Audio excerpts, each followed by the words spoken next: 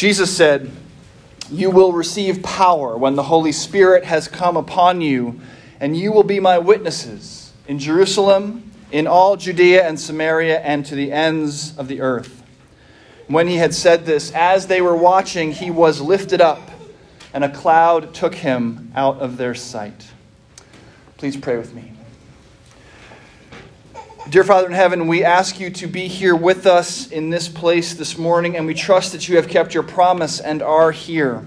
May my words now be your words, and all of our thoughts your thoughts. We ask all of this in Jesus' name.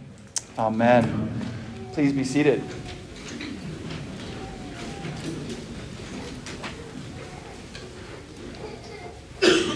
Today we celebrate the Feast of the Ascension, the day the church sets aside to remember Jesus' post-resurrection ascension, his being lifted up into heaven, his very last moments on earth with his disciples. Now, actually, Ascension proper was Thursday of last week. It's actually always on a Thursday, 40 days after Easter. But the so-called major feasts are actually movable on the church calendar. So if a church wants to shift them and celebrate them on a Sunday, they can. And that's what we've done. We're celebrating the Feast of the Ascension today. But why is the Ascension a major feast anyway? In fact, several European countries like Denmark, Sweden, the Netherlands, France, and Germany, Ascension Day is a federal holiday.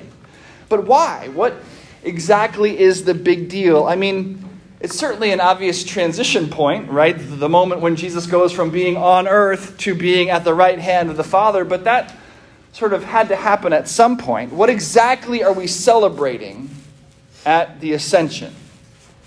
Because there's this moment in the Eucharistic prayer that I say every week, right? When I talk about how we, Christ's humble servants, have come together to remember his blessed passion and precious death, his mighty resurrection and glorious ascension, and his promise to come again. And it always kind of seemed to me that his glorious ascension was a little bit out of place on that list. And was it really so glorious? I mean, we talk a lot about his passion, death, and resurrection, right? Those are the things that are directly involved in our salvation, our justification. At the cross, our sins are imputed to Jesus, and his righteousness is imputed, given to us. He becomes sin so that we might become the righteousness of God, as Paul puts it in 2 Corinthians 5. And Holy Week, when we remember those mighty acts, is the most somber and joyous time of the church year. It's when we celebrate the good news that on Christ's account, we are redeemed. We are made new. And then Jesus is coming again. Well, that's when all of this, when all things will be made new. A new heaven and a new earth will be inaugurated, and the eternal heavenly banquet, the wedding feast of Christ and his church, will begin. But sandwiched in there, and easily overlooked, at least to me, his glorious ascension. So, what are we celebrating? Why is this a major feast of the church? What, after all, is so glorious?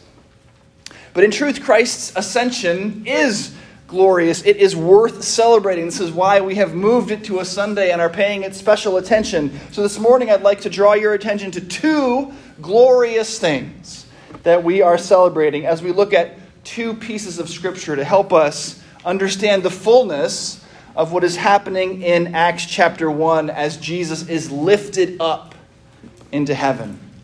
First, we're going to look at John chapter 14. And see that one thing we're celebrating today is Jesus is going to prepare a place for us in his Father's house. He ascends so that we can follow him. That's worth celebrating. And second, we'll look at Hebrews chapter 7 and see that we're also celebrating that Jesus is continuing to intercede for us before the Father, even now. He ascends so that he can, in a sense, continually defend us in the throne room of a holy and almighty God. That's worth celebrating too. And we'll see that both of those things point directly to the good news, the gospel of Jesus Christ for sinners like you and me. So let's begin in John chapter 14. We are in this passage at the Last Supper, and Jesus is telling his disciples at the exact moment when they expect him to announce his plan to ascend to Israel's earthly throne, that he's going to go away from them, and that they're not going to be able to go with him. They're not going to be able to follow him, at least not right away. He does say, though, that they will join him eventually, and he says that they'll be able to do that because they know the way. And Thomas pipes up and says, "Lord, we do not know where you are going. How can we know the way?" And this is when Jesus says those familiar and comforting words to Thomas, and through him to us. "I am the way," our Savior promises, "and the truth and the life. No one comes to the Father except through me." But what I want to call your attention to this morning in this passage is that Jesus has, in fact, already described something of the place to which he's going. In John chapter 14, beginning in verse 1. Now remember, Jesus has just finished telling them at the end of chapter 13 that they're all going to abandon him. In fact, chapter 13 ends with Jesus looking Peter in the eye. Peter, who has just said that despite Jesus' claim, he, Peter, will in fact follow him wherever he's going, even if it means he must die. Jesus looks Peter in the eye and tells him that his faithfulness won't even extend until daybreak the next morning. Before the rooster crows, Peter will deny Jesus 3 times.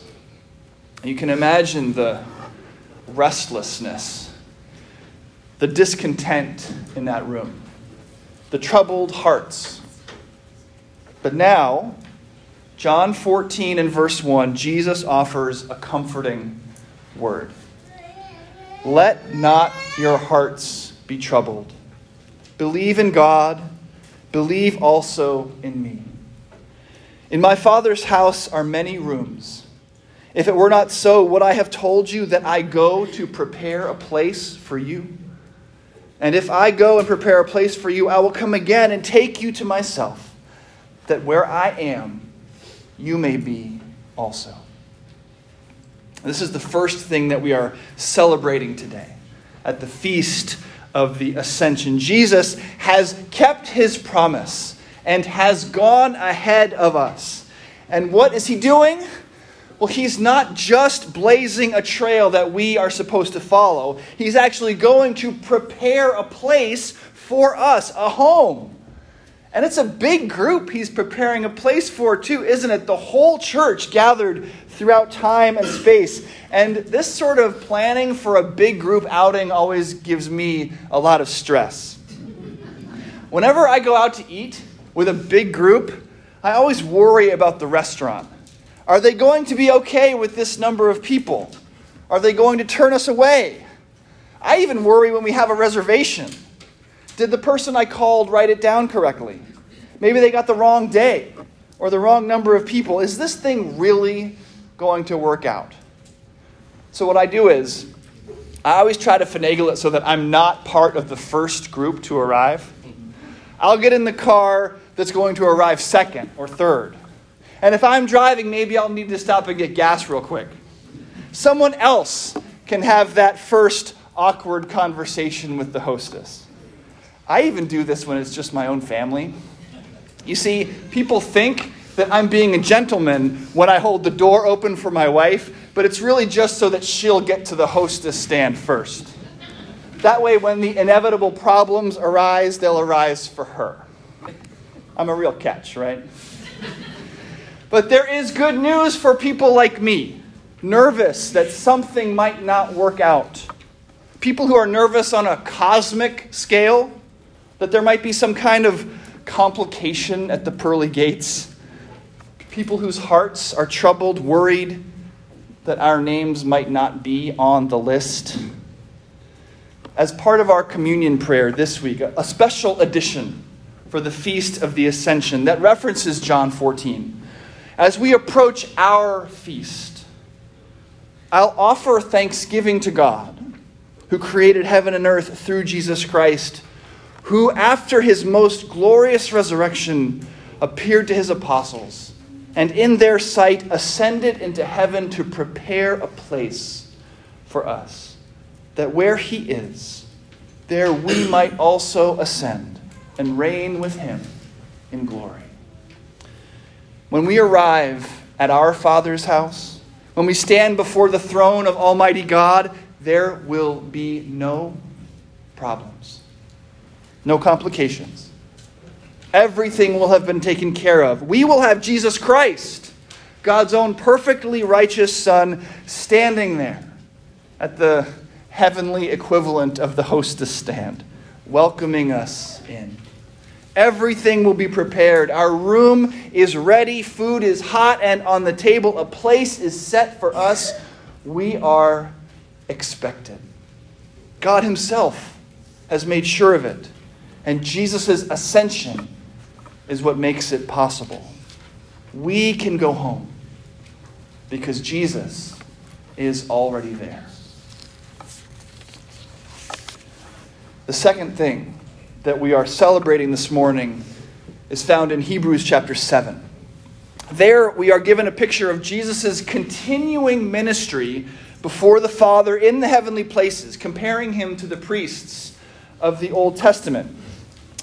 The former priests were many in number, we read, because they were prevented by death from continuing in office. But he, Jesus, holds his priesthood permanently because he continues forever. Consequently, he is able to save to the uttermost those who draw near to God through him, since he always lives to make intercession for them. For it was indeed fitting that we should have such a high priest, holy, innocent, unstained, separated from sinners, and exalted above the heavens. He has no need, like those high priests, to offer sacrifice daily, first for his own sins and then for those of the people, since he did this once for all when he offered up himself. This is the second thing that we are celebrating on Ascension Day. Jesus is still at work, interceding for us even now. He holds his priesthood permanently because he continues forever. Consequently, he is able to save to the uttermost those who draw near to God through him, since he always lives to make intercession for them. Do you hear this? Jesus always lives to make intercession for you.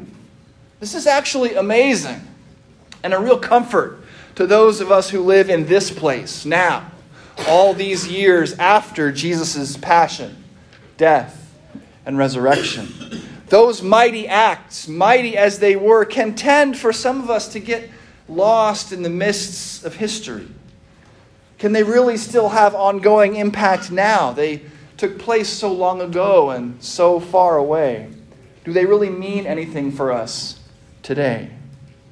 The answer, of course, is yes. They absolutely do. The scriptures are clear. Jesus' sacrifice is sufficient for your sins and the sins of the whole world, offered once for all.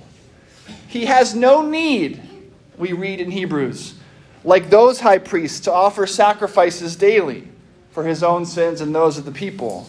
He did this once when he offered himself for all. Once for all. And yet even so, the implication here in Hebrews 7 is that Jesus is still at work for you. Now don't get confused. Jesus' work is complete. When he announced that it is finished from the cross, he meant it and nothing less. He is seated at the right hand of the Father because his work is done. Remember that there was no chair in ancient Israel's temple because their priest's labor was never finished. Christ, our great high priest, can sit at his Father's right hand in the heavenly temple, because there is nothing left for him to do. Your salvation and justification are accomplished in him. And yet somehow it makes sense in God's economy to say that he is still doing his finished work. His flesh and blood still being offered for us. What is past tense, finished work, completed forever on a criminal's cross thousands of years ago, is brought into the present tense by Christ's ascension. As Hebrews says, he always lives to intercede for us. In my friend Zach Hicks's song, Before the Father, which we're going to hear as our offertory anthem here in a few minutes, he writes, "Before the Father, with all our sin laid bare, Jesus pleads his goodness for us. Before the Father, we have no good to share. Jesus pleads his goodness for us." But Hicks also writes, "The death of Christ has paid our price. It is enough. It is enough. The life of Christ is now our life. It is enough. It is enough." Both are true at the same time. Jesus pleads for you now, and Jesus' work for you is finished and enough forever. This, in a sense, ongoing finished work of Christ, his intercession before the Father for us, this is good news because it is connected. It cannot help but be connected because it is the same finished work. It's connected to those mighty acts of intercession that Jesus performed at Calvary. He came between Almighty God and sinful humans, but not just some generic category of sinful humans. He came between a holy God and your sinful life. At the end of our Good Friday worship service, as we are in the very midst of those mighty acts, Jesus has suffered and died, but not yet risen and ascended. As we close our Good Friday worship, I pray this prayer on our behalf. Lord Jesus Christ, Son of the living God, we pray you to set your passion, cross, and death between your judgment and our souls, now and in the hour of our death. Give mercy and grace to the living, peace and rest to the dead, to your holy church, unity in Concord, and to us sinners, everlasting life and glory. For with the Father and the Holy Spirit you live and reign, one God, now and forever. Amen. And in praying that prayer, we are asking Jesus to intercede for us, to come between God's judgment and our souls. We need it now, we need it in the hour of our death, and we need it every hour in the meantime. Thank God that his blameless Son, Jesus Christ, after his passion, death, and resurrection, ascended to the Father's right hand to prepare a place for us. Thank God that he is seated there right now, continuing to plead his body and blood, broken and shed for us, interceding for us before the Father's glory. Thank God that his finished work is still working in the present tense for sinners like you and me, even today, right now. And so we sinners celebrate. There's a reason we call this the Feast of the Ascension. Come and celebrate with us. Reaffirm your faith in the creed, and then come to the feast at his table. Celebrate that Jesus has gone ahead to prepare a place for you, welcoming you into your Father's house and to his banquet. Celebrate his ongoing and finished work for you, his accomplishment on the cross, and his continued intercession on your behalf before the Father.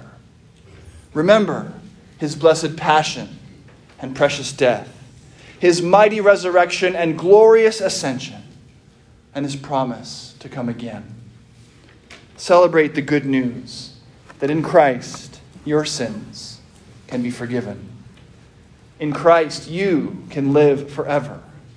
In Christ you can be at home. Amen.